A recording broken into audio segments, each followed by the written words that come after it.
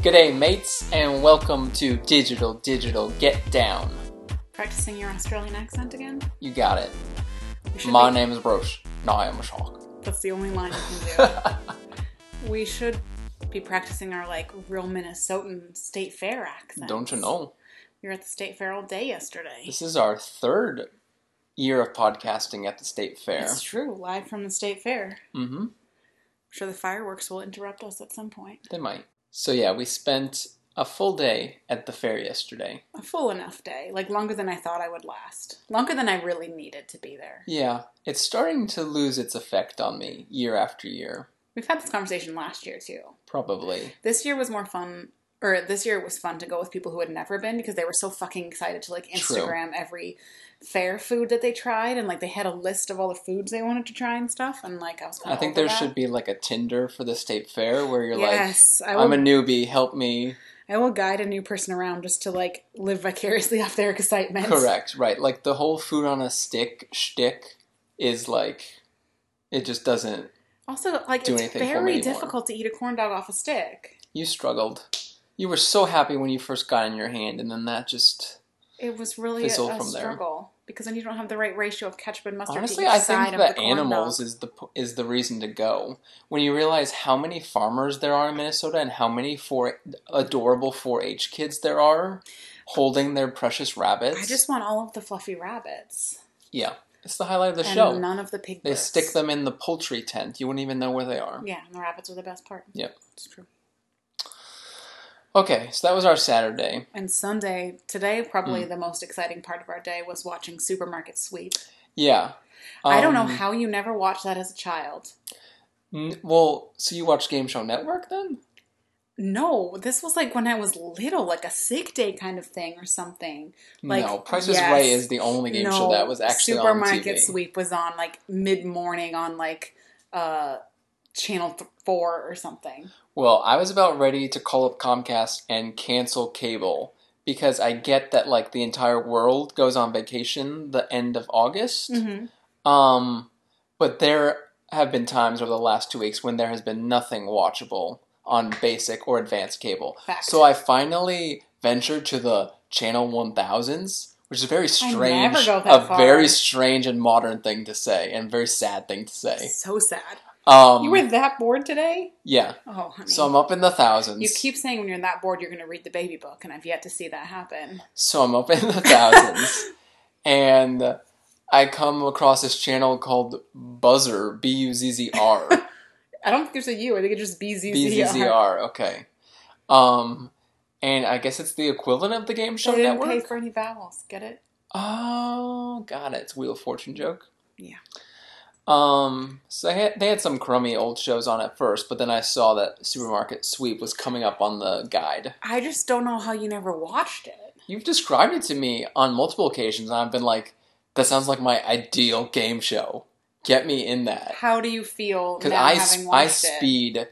See, but I speed through the supermarket looking for deals. This is the opposite. This is the opposite.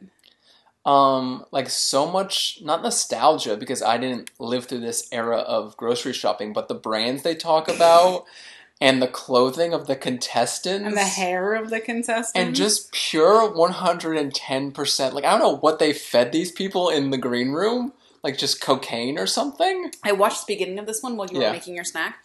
It's Price is Right style. They call them down. Oh, that's why they're so thrilled. Yes. Wow. They literally give every partner a brand, and they were like, who's got the gravy? And someone stands up and they run down to the So stage. you have to go with a partner. Yeah. That's awesome. So it's Prices, it looked like the Price is Right set. No, the audience. Yeah, with the episode we turned on, these people seemed like they were shocked to be on the show, and now it makes sense. Yeah, because they were just audience members that were assigned a laundry detergent brand. Wow. It's so strange. It's a weird setup. There's 20 minutes of mini games before you get to the main event to earn time. So you have more it makes time. sense. There was also a rebooted version later in the 90s. Well, they maybe. do, and they do guys' grocery games now, which is just terrible. No, I think you but end up cooking in that one. They had a later version where there were more challenges. I think there would be a list of things to get. Or they had I think this only challenges. works by time jumping this far back And yeah, the one we watched had a few moments. The best of which was Diane, this closeted lesbian. Diane and Diane, friends from college, both with very short hair and very vague about their relationship status. One of them was home with a child, and the other one like worked. And it's like, okay, it's your child together. Clearly. So yeah, poor Diane S. is out doing her speed run. And gets to the block of cheese, like serious blocks of cheese. $18 each. That's what the announcer told me. The ridiculous announcer. And she knocked off like a necklace of salami, sort of. And the cameraman just stays tight on Diane S. And shows her for a good 25 seconds. So this is a timed situation where she has 2 minutes and 30 seconds to get as much as she can, and she spends 30 seconds of that trying to hang up the salami. No one at the show has warned them, like, if you knock some shit over, like, that's coming off of your... No. Coming out of your wings. And eventually she couldn't figure it out and just puts it on top of her cart and wheels away. Should have been the first reaction, like... If that's down now, I might as well just take it. If something has fallen into your hands, like, it's asking to go into the cart. There's no list. You can take whatever you want, Diane. But I would not do well on it, because, yeah, I organize my cart based on how I'm going to take out the items to put them on the belt, so it's like double reverse order for bagging. I think I would do pretty well in it. I get real amped about competitions. Based on how I know you spend money at grocery stores, I agree. I agree with that sentiment. Rude. I think you would do just fine. I also love how there's just there's giant stuffed animals in the aisles. And a very large bottle of Drano. And those are like the make or break things. It's like, wow, you happen to run into a giant fucking stuffed turtle. Sea turtle. Congratulations. Yeah. Whew. That was a trip today. Yep. We live exciting lives. I don't know if I have any good news to beat that. I have one good news. Okay. Did you read the Carly Lloyd story that's been going around? No. Do you know who Carly Lloyd is? I was going to say, that was the other question I would not know. One of the women's soccer players. Okay. One of the stars. Sounds familiar now. She apparently went to the Eagles, maybe, training as like training camp, a gimmick, like a publicity gimmick. Kicked, yeah. She kicked a 55-yard field goal, like, easily. Not bad. And now she claims that she has actual NFL kicker interest. Vikings could use her. I saw a couple jokes about the Vikings could use her. There was someone made I think the coach of the Eagles maybe made some joke about the Bears. Is that too soon? Got it. They missed the field goal last year to not win that playoff game. Correct. I know about that from the dean at school. Right. Very upset about it last year. He's from Chicago. So I guess she has like actual NFL kicker interest. So she said for now she's strictly a soccer player, but she'll see what happens. Yeah, but that would be the way to do it. Kickers get injured, so like she could be like a substitute kicker or something. But that would be the way to do it to get the first female, first female NFL player, like correct signed player would be to have it be a kicker, and to have it be like a name, like someone that already is a famous sports player, star power. It would also be like such a good like kick in the face to the kick in the face, to the kick in the balls to the soccer association that's refusing to pay them equal pay to be like, fuck you, I'm going to go get an NFL more contract from a single week NFL contract. Seriously. But yeah, we're heading into like year 3 of not really watching the NFL, even though that's all the surrounding people talk about. Yeah, it's a real problem with one of the kids, particularly at school, who always just wants to spout NFL stats. No, he's just very stats kind of kid. Got it. Comes in, he's like, do you know who has the most like this of all time on this team? And I'm like, no.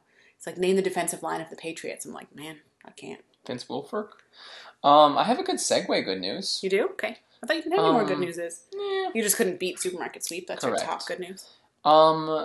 Minnesota had a Little League World Series participant, and they had the only girl in the whole competition. Oh. She was a pitcher, I think. Did they won in the first game at least. And then they got like wrecked after that. My bad news that I had jotted down was about that they instituted instant replay at the Little League World Series. Yeah, I know you were real upset about that. Not needed. Like, let the kids play. Let the kids play. Right? Good one, honey. Good callback. Yeah. One of my bad news is also a sports one. Okay. There was, first of all, there are 2 parts of this bad news. the first bad news is that something exists called an ultra marathon. Yeah, you haven't heard about this? It's like the one that you run for 24 hours or something, right? 50 kilometers. 50 kilometers. That's just fucking insane. The endurance run, 50K. Yeah. I hardly made the 5K. True. I couldn't walk after a 5K. This is 10 times that. Yeah, these people are insane. Like, not even insane. Our Neanderthal relatives needed to run 30 miles in a day. They maybe needed to run 30 miles over a course of weeks if they were tracking a fucking brontosaurus or something. They're not real. I said that to make you angry. A mammoth maybe, but not in 4 hours. There's no reason to do it. To race it. Race it. Did you see this headline though? What I'm getting at? So a woman Did you won? See this? No. A woman won. Uh-huh. With under 4 hours. Okay. 50 kilometers in 4 hours. Anyways. What? But the problem is the trophies they had prepared were first place and first place female. Ho, ho, ho, ho, ho. They've never had a female win the race. So they have a first place overall, and then they have a first place female. We talked about this whole same thing came up at the Boston Marathon or something, right? No, it was a different marathon. One of the marathons was that someone won who hadn't been registered, so they couldn't actually win. You're right. Yeah. This, basically she said she approached, it was in her final lap, and she saw the first place man, stopping for a drink. Yeah. And she just didn't stop and was fuck it, and blew the pit stop and went past, and she sprinted the last lap so that she could win. She won. It was her new personal record. I would hope so.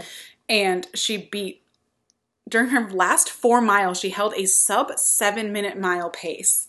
Her fastest splits of the race. So she saw that she could beat a dude and was this is happening. Uh-huh. And just had a ridiculous however you call it in running terms, her splits. Yeah, there you go. Were amazing. So, but they didn't have trophies. So she ended up winning 2 trophies, and the guy had no trophies. Good.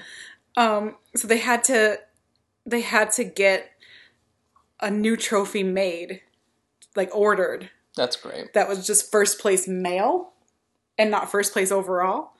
That'll teach them for next year. And then they asked what the race would do in the future, and the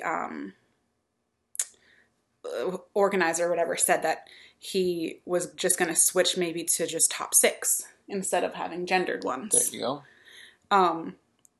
But yeah, so that was cool story, but I kind of have the Amy Poehler reaction of no one's making you do this. Well, at first, for all the contestants. At first, when I looked at it, I was like, that's kind of sick that she takes both home, first female and first overall. Yeah. But then I was like, time the fuck out. This was an ultra marathon. What is an ultra marathon? Yeah. And then I was just sickened by it. Okay, fair enough. My other bad news is that they're fucking up Epcot. Oh, boy. More than just Frozen? Yes. Frozen was the start. I feel very protective of Epcot. Uh-huh. A lot of people, it's their least favorite and they don't like to go there.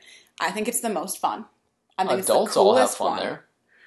Even alcohol notwithstanding, I think it's the coolest one. Even when I was little, I always liked Epcot. The rides are kind of weird, and there's all the little country things that you can walk through. Yep. And it's not so much you have to wait in line for every single ride and stuff. You kind of just wander around and see the cool sights. Yep. And I like that about it. I like that there's not all as many characters and themed and stuff.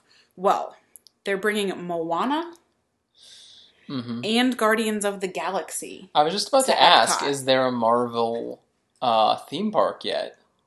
That's got to be under construction. So Guardians of the Galaxy, I guess, is going to take the place of one of those weird Futureland rides. Uh-huh.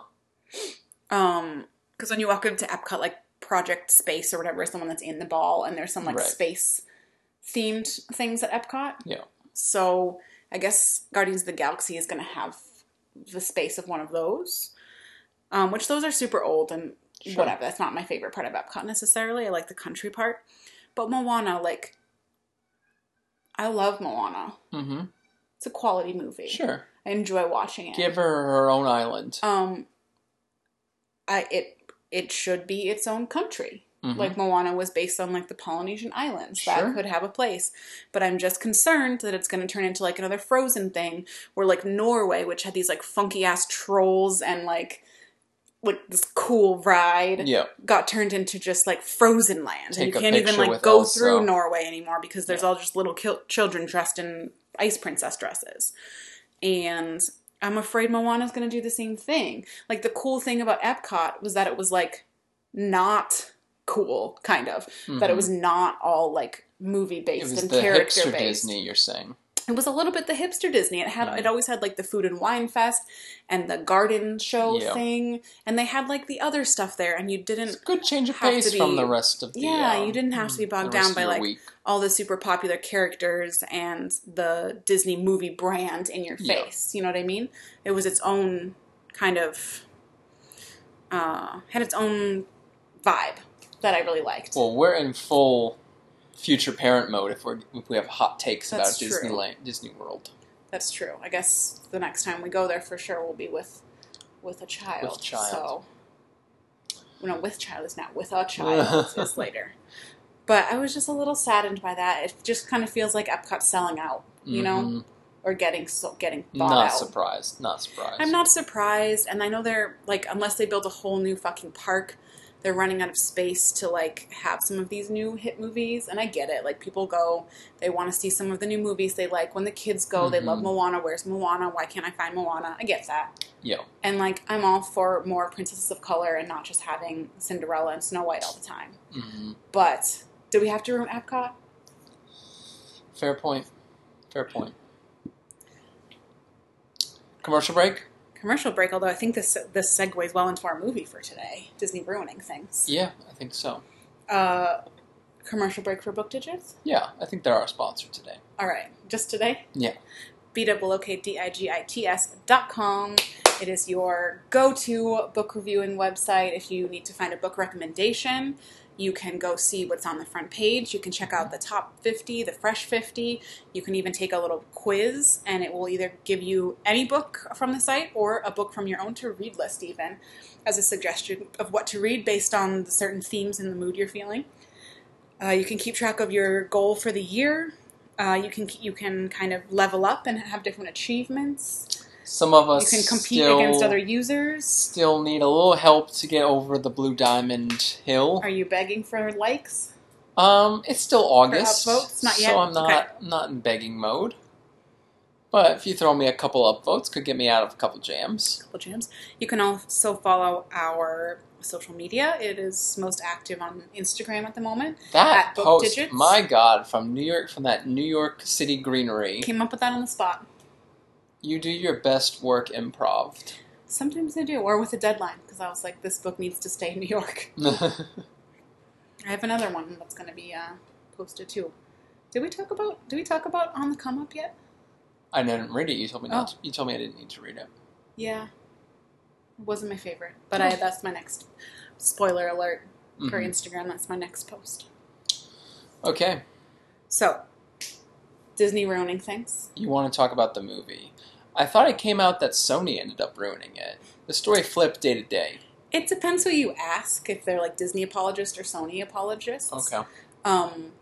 Is that the right word? Sure. A lot of people are saying that Disney is like being greedy about it. And then other people are saying that Sony is just refusing to come to a deal. But I mean, Disney owns like everything right now. Correct. So I've seen a lot of people that are like happy that Sony is like holding out and not just letting Disney steamroll them for the rights to it. Other people are pointing out that it's ironic that Disney was the one who got copyright law changed at some point, not in the kind to extend their own copyrights. Basically, yeah. Right. So they were the ones that challenged copyright law and got some of the interpretations of it changed for their own stuff, and now it's screwing them over with Spider-Man. Got it. Because Spider-Man would have been... Yeah, you're bearing the lead. We're talking about Spider-Man. Oh, yeah. Sorry. Spider-Man would have been... How do you call it? Public domain. Public domain at this point, because it was made in, like, the 50s or something. Sure. Yeah, but yeah, the Spider-Man movies have always been odd because...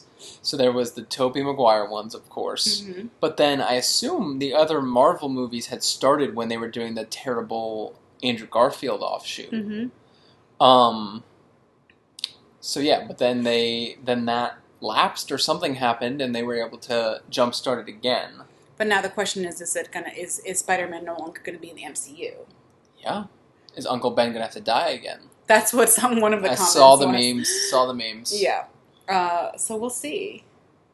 I'm not that emotionally invested. I am very much a casual observer in this situation. You love Tom Holland. If he loses his gig... I assume that the contract he signed would still be valid. I don't think so. I hope that Tom Holland stays. Now I got you emotionally invested. I hope that Tom Holland stays. I think he's adorable. I think he for me, I know that, like, Tobey Maguire is, like, the original Spider-Man in terms of movies for our generation. Yeah. But for me, like, Tom Holland has hit the correct Spider-Man high school awkward nerdiness. Like, Tobey Maguire looks like he was 25. Yeah. Like, Tom Holland, like, actually looks and acts like he is in high school, and I think they hit, like, the modern high school vibe a little bit better than the previous Spider-Man. Okay. Spider-Man? I assume it would be pluralized, yeah. That being said, this movie we're talking about is Spider-Man Far From Home, the summer blockbuster Spider-Man. It's like the only movie we've seen in theaters for, like, the last several months. Yes. Mm-hmm. It is. There's not been much out there. No. That movie did not super impress me. Far From Home? Yeah. Even though you loved Homecoming? Yes. Interesting. I saw another meme was Spider-Man homeless, now that there's, like, a debate over. Anyways. Yeah, I didn't love it. I struggled with the, like, plausible deniability, or how do you call it? Collateral damage? No. What? All the wrong things. Suspension of disbelief. That one, yeah. I struggled with the suspension of disbelief a little bit of, like, the fact that you would let high schoolers go on this trip to Europe that just kept getting, like, all these horrible things kept happening. This is a public school. Like, it was not well organized. You had Guilfoyle, like, running amok, basically. Yeah, I just... The other one, they had, like, one trip to D.C. where something got interrupted and everything else happened in New York. This one was, like, I really had a hard time, especially as a teacher, like, suspending my disbelief that, like, these kids would still be allowed to be on this field trip and that they would just be able to change up their field trip itinerary without notifying parents. I think it got to be a little bit tongue-in-cheek, like, look how ridiculous this is getting. Ridiculous in terms of, like, oh, our tour got switched, look at this beautiful bus that's driving us, but, like, you would have to call the parents if you're taking them to a different country.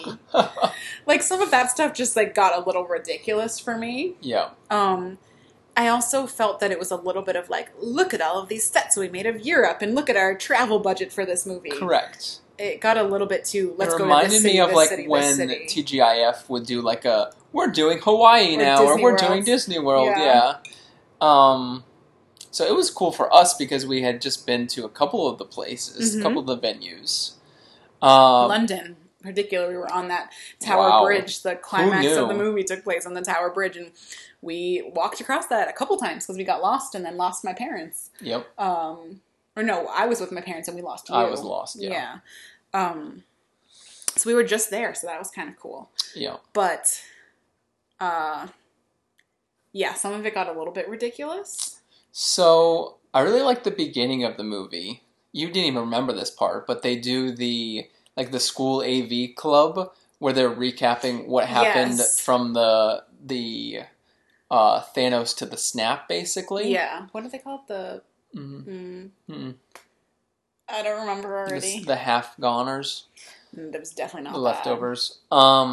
The funniest part was definitely when the marching band reappeared. I still don't remember this. Oh, it was so funny.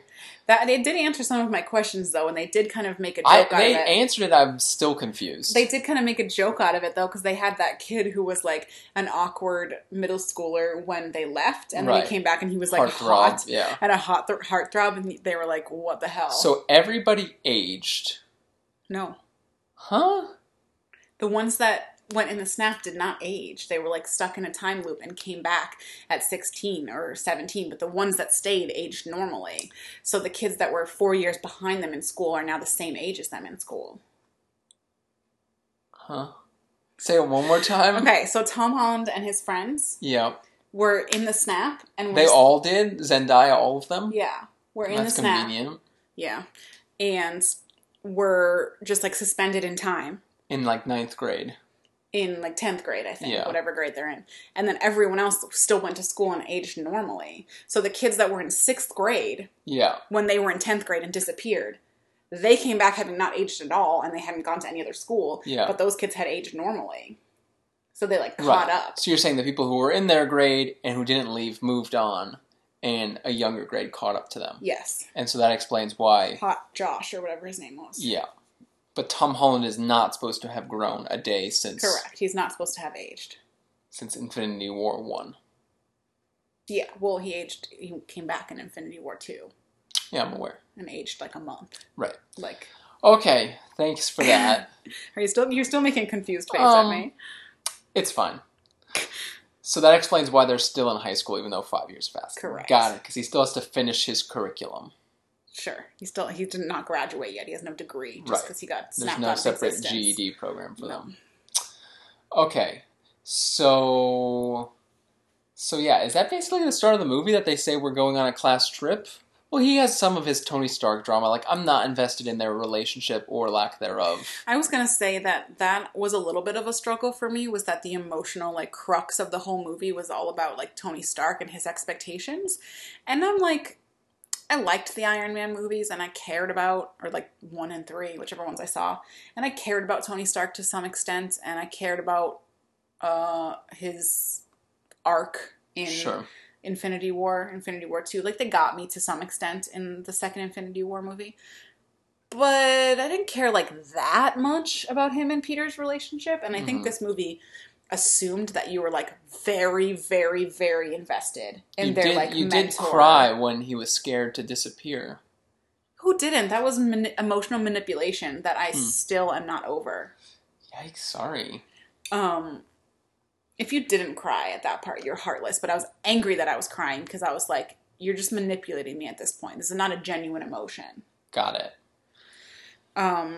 So yeah, I just felt too much of the movie was like, what would Mr. Stark have me do? And would I live up to what he hoped me to be? And it's like, it's fine, dude. It's fine. He was not perfect. But there's also just some dumb moments. I guess he is in high school. Like, the whole thing could have been prevented if he just kept those damn glasses. Correct. So, and also, like, I was a little bit... After having seen Captain Marvel, like, they used the same playbook for this book a little bit. Yeah. Of, like, the person who, like, pretends to be a good guy, and then they're actually evil and have a whole bunch of evil people with them. Yeah. And I also struggled with, like, if you have not seen this movie, you have no idea what we're talking about. There's a class trip, and Peter basically decides he doesn't want to go be an Avenger. He just wants to, like, be a normal high schooler now that he's come back, and he wants to spend time with his friends and just go on this trip, and he wants to tell MJ that he has a crush on her. Right. So he leaves his suit at home and has this whole plan of how to tell MJ that he likes her and win her heart. But then Nick Fury, like, tracks him down, and there's a whole thing about, like, Tony Stark's glasses with like the drone program enabled on it. And there's, like, this disaster that he helps with, and then Jake Gyllenhaal is there, and he's like, Jake Gyllenhaal seems nice. He can just take over this because I don't want to do it. I just want to go be a high school student. Mm-hmm. Which inevitably, it accidentally sets off Jake Gyllenhaal turning into a supervillain and ruining Peter's trip anyways. Yeah. So the interesting part of the story was this, like, kind of continuation of Peter's development, I guess.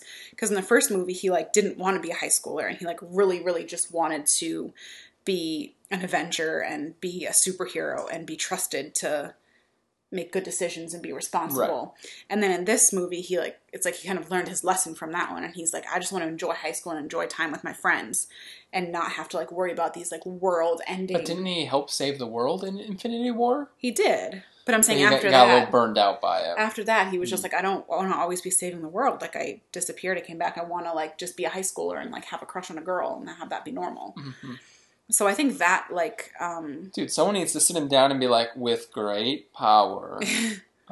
Uncle Ben. So I think that was an interesting, like, argument he was having with himself. Sure. Of...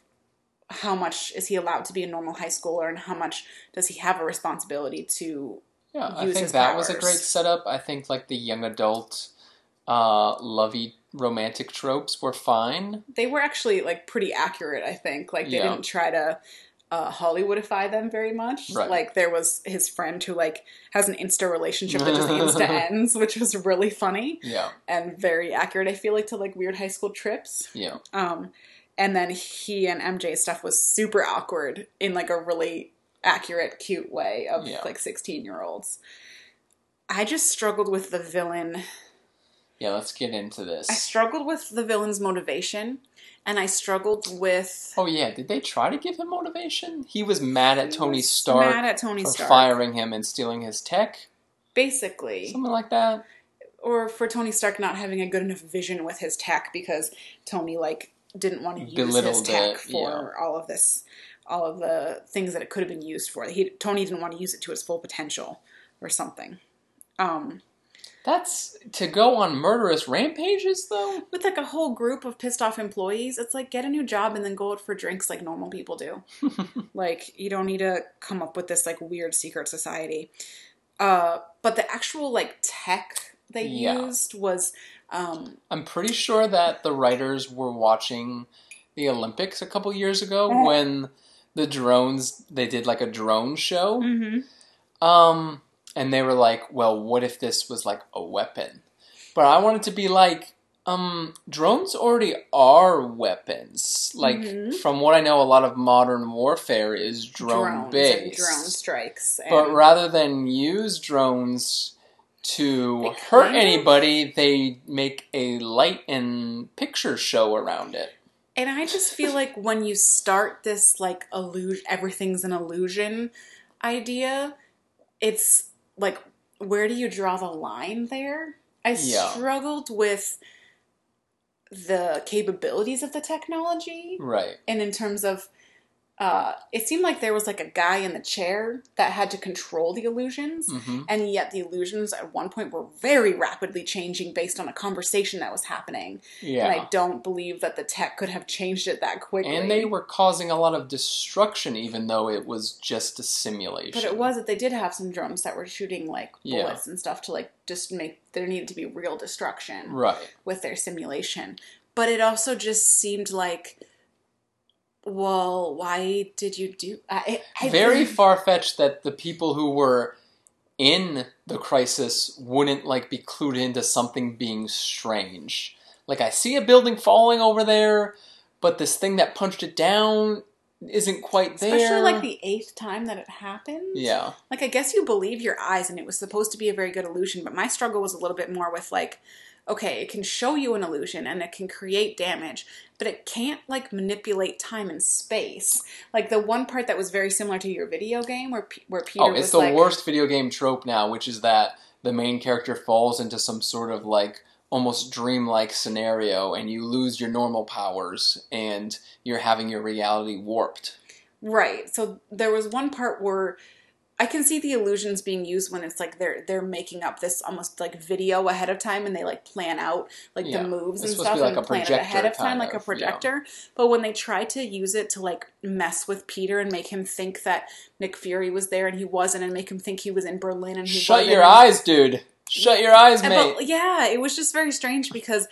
they seem to sometimes talk about the limits of the technology, that it could really only do damage. It can only be in this one sphere. Like, they show them developing it and how, like, specific it has to be. And then in a different scene, they're showing them manipulate it, like, at second by second. Yeah. And, like, it's enough that, like, Peter falls for it, even with his spidey senses, and, like, doesn't know where he is in like, space around him. And I'm just like, is it limitless or does it... It becomes like a Matrix situation where it's like anyone who's plugged in can like design their own program and that becomes the reality. But it's like, if you turn around, like you'll see London's fine over there. Like there's not a big storm coming. They just didn't seem quite to like have the parameters down of like what the illusion could and couldn't do. They seemed to just like manipulate it for the scene that they were in or for the plot. Right. They didn't like start with a technology. They started with a plot and they're like, I guess the technology can do that. And I don't know. That was another thing that like I could only suspend my disbelief so far with that technology. And then it just seemed lazy. Like they were being like illusions. And that was just anything could happen that they wanted to possibly dream up. Because illusions. Pulling the wool over your eyes. Yeah. And then it also was like, this is an illusion. This is an illusion, you know? Right. He's not really there. That's not who he really says he is. So, I don't know. I liked sometimes I wish that they could have superhero movies that, like, weren't superhero-y. Mm-hmm. That, like, the best parts of this movie were just, like, YA Peter Parker in high school. And, they still had to make a big blockbuster Marvel. It would have worked better as like a Netflix series, like one of these ones where there's not as much of a special effects budget and like it's supposed to be more storytelling than. Yeah, and then like the cute moments of like MJ doing her like detective thing and finding the piece of it, and then like him like their little flirting and stuff, like those were the better parts. And, like, him trying to keep his friends away from the danger, and then they're in the danger, like, and the dumb teachers. Like, those were the enjoyable parts. Like, it was enjoyable to watch for that, and it was enjoyable to watch for the cool, like, European cities they were in. Mm-hmm. The actual superhero plot line, like, meh. Yep. Meh.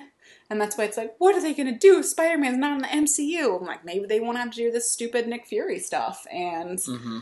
They could do a little bit more of an insulated story that doesn't have to connect with the MCU universe. And that's what I liked about the first Spider-Man was like, Tony Stark was definitely there and there was an Avengers plotline, but it was a lot more about... standalone, kind of. It was a little bit more standalone. Mm. One special effect that I thought was impressive it was like the first time... like they did a lot of his swinging like with his actual body. Whereas obviously with a suit, you can do almost all of it CGI. But they had his face showing while he was swinging. So like cool stunts and special effects this time? Yeah. I didn't notice that. Any other parting thoughts on that? Do you think they're going to have the next version of your video game is going to be through all sites in Europe though? How much is the video game connected to the movies and to the MCU? That's a good question. I don't know. I think it was distributed by Sony, but I'm not really sure. Well, it must have been because it was exclusive on the PlayStation. Yeah. But no, the Spider-Man video games have always been about replicating New York. I just think it would be an interesting extension to have a similar type video game and have like on the map like different cities you could travel to. Oh, I see what you're doing. Fast travel between worlds. Yeah, fast travel between the different European cities and have like you could swing through Rome or Venice. Where were they? Venice. You could swing through. I always wanted Grand Theft Auto Boston. I'm still waiting for that. It would just be nothing. You would just be sitting in traffic. Just a lot of traffic. It would just be beeping the whole time. Oh, that's so funny. I set you up for that joke, babe. Oh, thank you. Yeah. You're welcome. All right. Is that enough, Spider-Man? Yep. Okay. We want to go into our book? We have a book to talk about. Children love the books. Mm-hmm. We are talking about a book that, shocker, I really liked and you were kind of mediocre about. I gave it a B. That's not a mediocre grade. It's not great. I gave it an A-, I think, or an A. You gave it an A. Gave it an A. The book we are talking about this week is Monday's Not Coming by Tiffany D. Jackson. Mm-hmm. It is, at face value, a story of a girl, a young black girl in, like, Baltimore? Yes, the D.C. area. D.C. area? Yeah. Whose best friend goes missing. And the best friend is known to have, like, kind of a little bit of a rough home life. Dad's not really in the picture. She lives in the projects type neighborhood that is potentially being torn down. Something's always been a little bit off about her mom, like kind of abusive or crazy mom. And And so this best friend of hers goes missing, and nobody seems to care. Everyone seems to think it's someone else's problem. She must be at her dad. She must be with her aunt. She must have switched schools. She must be sick. Everyone has an excuse, and nobody seems to think that it's a problem that this girl has gone missing. It starts at like the beginning of a new school year. I think they're in 8th grade, going on 9th grade, maybe? Yeah. Last year of middle school, something like that. No, I think it's going into 9th grade. I wrote it down that she was a middle school protagonist. Okay, maybe going into 8th grade then. Yeah. Or that could be connected to them. Yeah, so they're going into 8th or 9th grade, and the main character, Claudia, always goes away for the summer and comes back and hasn't heard from her best friend Monday. Yeah. And then Monday doesn't show up for school. And then Monday isn't at home. And everyone she goes to for help, like I said, just seems to not care or seems to think it's someone else's problem. It's like, oh, I'll ask so-and-so, or I'll check in with, like, they do like the bare minimum to feel like they've done something. Yeah. They've done their due diligence, but don't really care, don't really do anything. And Claudia's like, something is wrong here. Like, this isn't, I know my friend and something's wrong. She runs into some of the siblings She runs of into Monday. the siblings, and they seem to be a little shady. A little bit, like, sketchy, not telling the whole truth. The mom seems to be, Monday's mom is not very helpful. Mm-hmm. You have, like, even Claudia's mom is keeping secrets. There's someone at the school that knows more than they're letting on. And the whole thing is really a commentary on the fact that there's so many poor and black girls or children in general that go missing. And if it was, a little blonde white kid from the suburbs, it would be this massive national news story that there's a missing child, and there'd be an Amber Alert, and there'd be posters everywhere, documentaries about it afterwards. Yeah. And yet when it's a young black girl from a poor neighborhood that goes missing, everyone's just like, well, that's life. Yeah. Like, it's almost just expected that some of them are going to fall through the cracks, and there's nothing you can do about it. Mm-hmm. And this was based on a combination of a couple of real stories, according to the author. But she's pretty subtle about that kind of motif. Like, the author's not constantly hitting you over the head of, like, no one cares about this girl because she's black. It's more like the themes kind of bubble up in the background, and then you realize that, the reason, she has disappeared is because of her situation. Yeah. And the reason that no one cares is also because of her situation. That becomes kind of an excuse for what must have happened to her. Yeah. And there are, like, a few teachers. There's a teacher and a counselor that really care and that try to help her and track things down. There's, like, a friend from church that really tries. Even her parents make some efforts. But the whole time you're thinking a little bit like, what's going on with this timeline? Because there's a before. The chapters are labeled before, and then before the before, and then after. Yeah. So it takes you a long time into the book to figure out the significance of those. Until the very end, really. I would recommend the book. Mm-hmm. So I'm going to give a major spoiler alert break here. If you are planning to read the book, or if you're at all intrigued about reading the book, it's a very good YA book, I thought. It was unique. It had a lot of originality, for sure. Definitely original. It had a lot of, like, race and social class themes without hitting you over the head with them. Like you said, it was a little bit more subtle. Mm-hmm. You really are just following the characters and caring about her story and her perspective, and then these other bits of the more socio-economic themes kind of come at you slowly, and you realize them as the book goes on. So I think it's really well done, well nuanced in that aspect.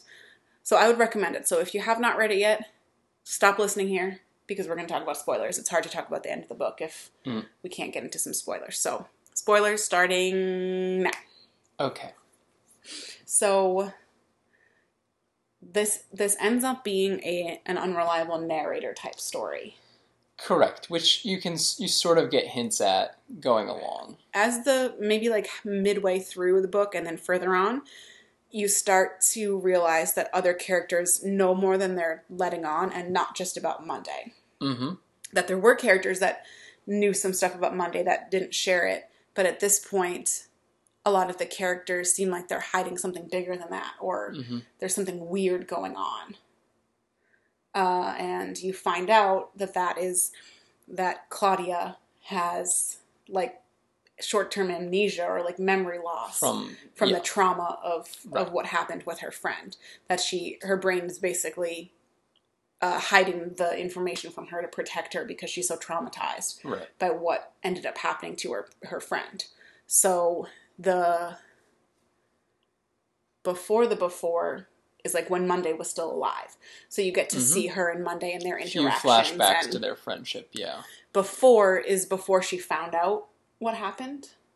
Correct. So she's still looking for Monday and doesn't know what's happened. And then the after is once the event has happened, but she hasn't processed it, hasn't come to terms with it. So everything has already happened and Monday has been found. I guess if we're spoiling, we can full on spoil, right? Or do you not want to? I don't want to get into the details, okay. But she's not coming back, as the title of it says. So after you find out what happened to Monday, the after is after the news has broken of what's happened to Monday, but Claudia has kind of regressed, so she actually should be like in 10th grade. She's missed like a year and a half. Right. I think she missed a whole year of school, and then they're trying to get her back into school or something like that. So she's supposed to be like in 9th or 10th grade at this point, right. So but thinks she's in 8th grade. The tricky thing about the book is that you can't really, as you're reading it, tell the difference between the befores and the afters. Like, they both seem like they're the same timeline. So sometime I'll go back and read and look at the after ones, because she must have orchestrated it very carefully where, like, she must not interact with very many adults in the after ones, because the adult would know what happened. And even if they're trying to be gentle with her, like, there would be something that would stand out to be like, you mostly see her with her parent in the after. You mostly see her with her parents, with Marcus. What's his name? The boy from church, right? And then that girl from her dance team. Right, all the dance stuff is in afters. The dance stuff is in the after, and then you find out that the dance girls are purposely trying to, like, bring her up to her actual age level that she's supposed to be, because she thinks she's like 14, and in reality she's like 16. Got it. So they're, like, not telling her, but just, like, trying to bring her back into the age level she's supposed to be, and think that she's being sheltered too much by her parents. So that was one thing I just knocked the book, like, maybe half a letter grade on, because I'm sure if I went back, all that stuff would be very cleverly done. But during the first read, like, that's kind of lost on you. Yeah, because the before and the after, in both cases, she's still looking for Monday. And she's still, interviewing people and trying to track down her sister and her, like, Monday's sister, Monday's dad, and all these other people. Yeah. And, it is hard. It is a little hard to distinguish between, because in her head, it's the same timeline, really. The one with the boy interest is the after as well? But doesn't he try to help go find her? In the after. Yeah, he doesn't know what happened? He does know. He's just playing along. Playing along because I think he thinks that by playing along, it's, like, going to be, like, better for her head. Well, that's what, like, all the adults have seemed to. Yeah, but I think that he thinks that by doing this, she's going to figure it out on her own. Yeah. Like, if he can help her, lead her to some different people, that it'll get revealed to her. So yeah, it sounds like such a brilliant story construction, but yeah, while reading it, that's lost on you. So I couldn't be like, this is an A+ for how it's compiled. It worked for me. I gave it an A. It worked for me. I see what you're saying, and I agree that it's a little confusing, because in Claudia's head, as she's the narrator, the before and the after are the same. She's still looking for her best friend. Her best friend is still missing. Yeah. Nobody's helping her look for her best friend. Like, mentally, she's in the same spot. Yeah. But it's just the characters around her that act differently because they know more than you do. Yeah.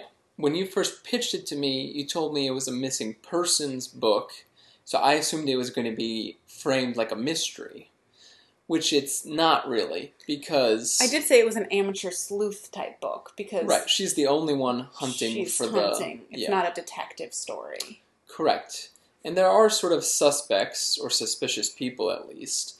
The theory that I was most intrigued by was the question of, were they maybe not as good of friends as she thought all along? Yeah, and that was the Monday sister kind of tried to push that one a little bit, being like, you only saw what you wanted to see, and you tried to turn her into you.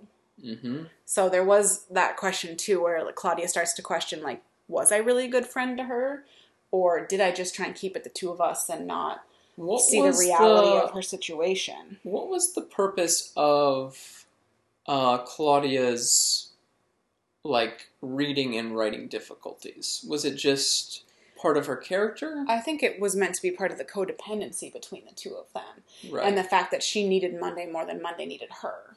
Mm-hmm.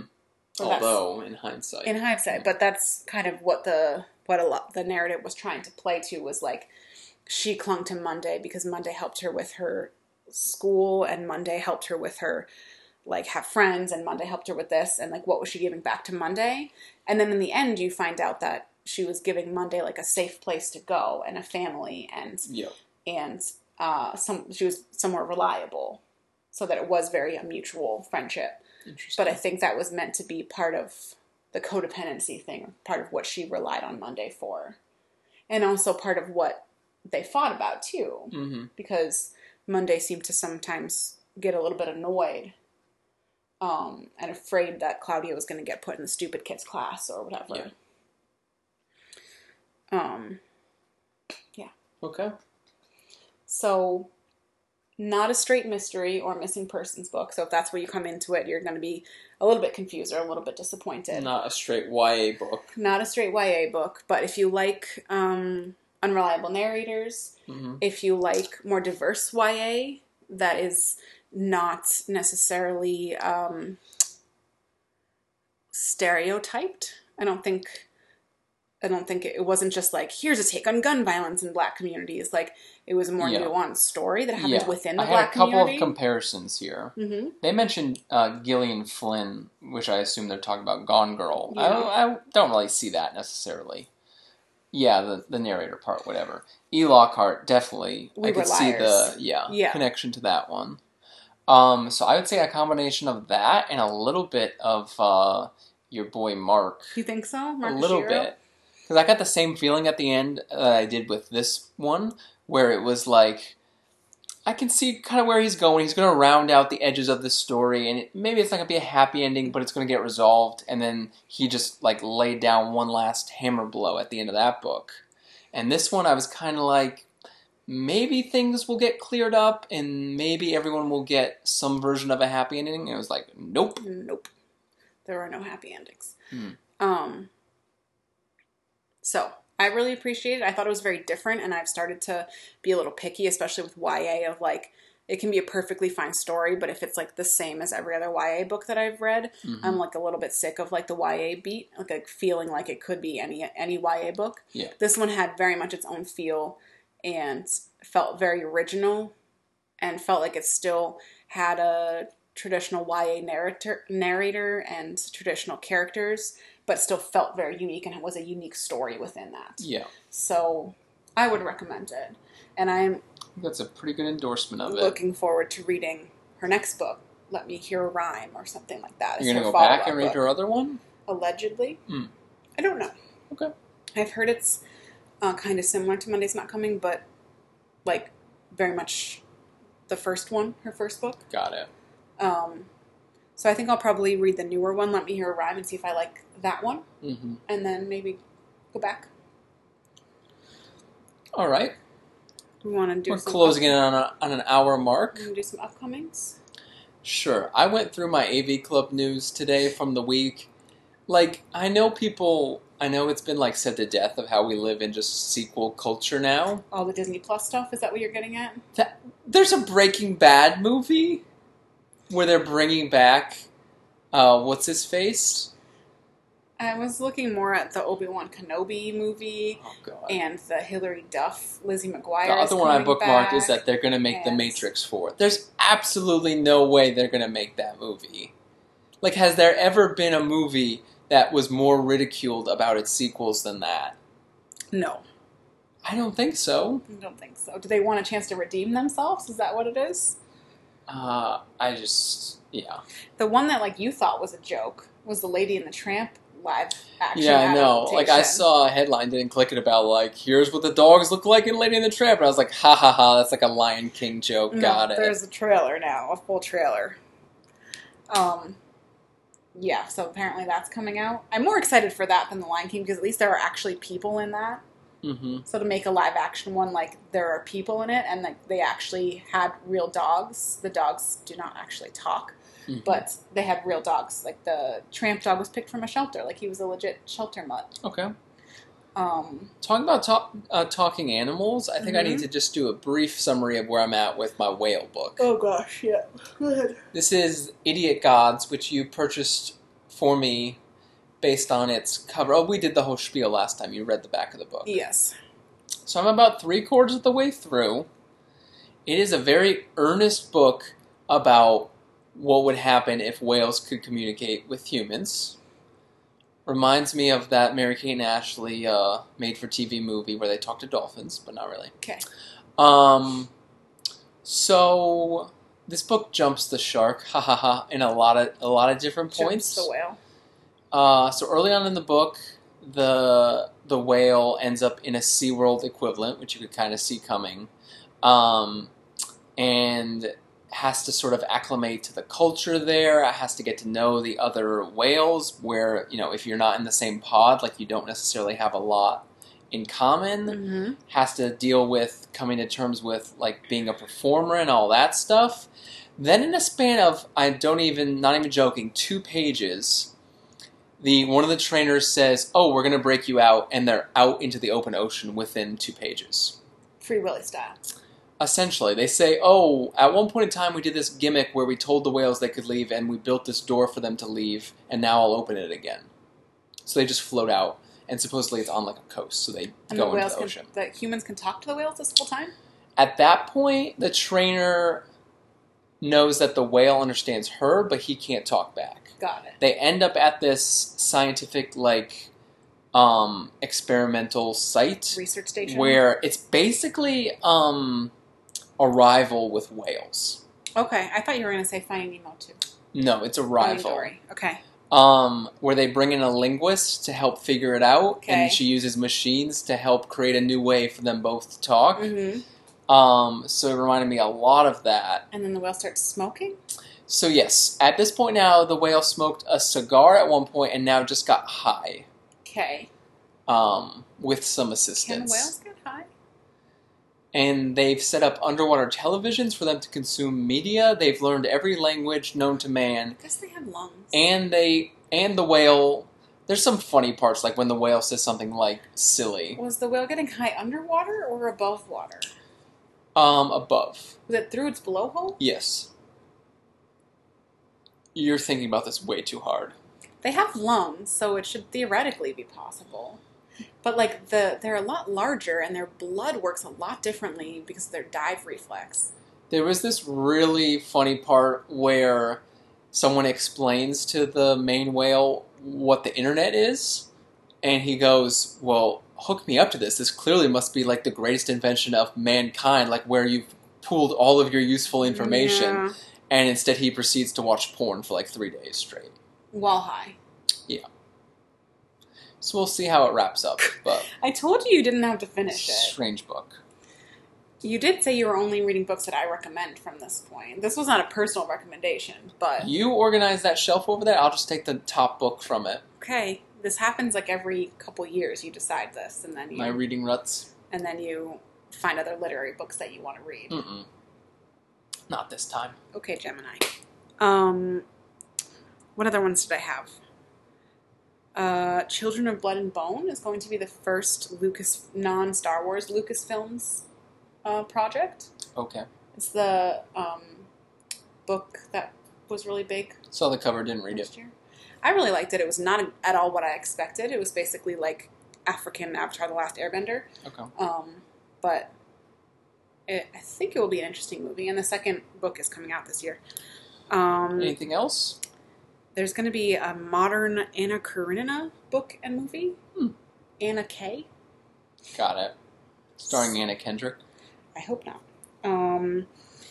The Jessica Darling series, which is a book series that I read like in high school maybe or college, is getting an adaptation. Which is like it was kind of like before new adult was a thing, but it was a little bit new adulty. It was like older YA for sure. Sure. Like she goes away to college in like the second book, I think, and there's like a lot of sexual themes, and I think it could make an interesting like Netflix series or something. Okay.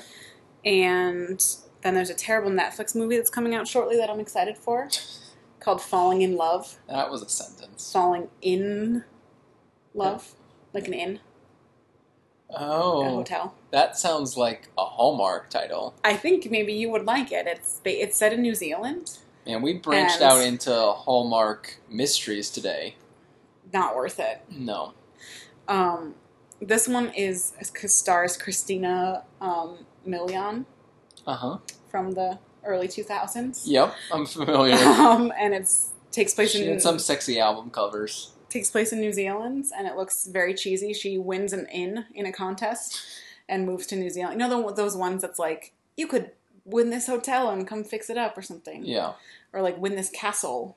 Right. If you write an essay about why you should win it and whatever. So she wins an inn in New Zealand and goes and has to fix it up. And then she has like a Sweet Home Alabama style thing of like, should she stay with the local dude or should she go back to her real life, in quotes.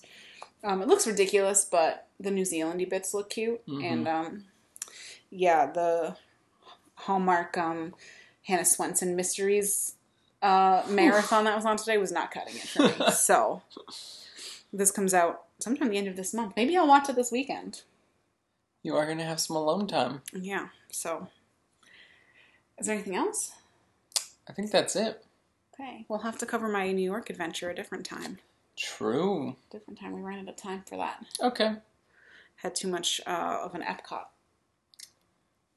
rant. Seriously.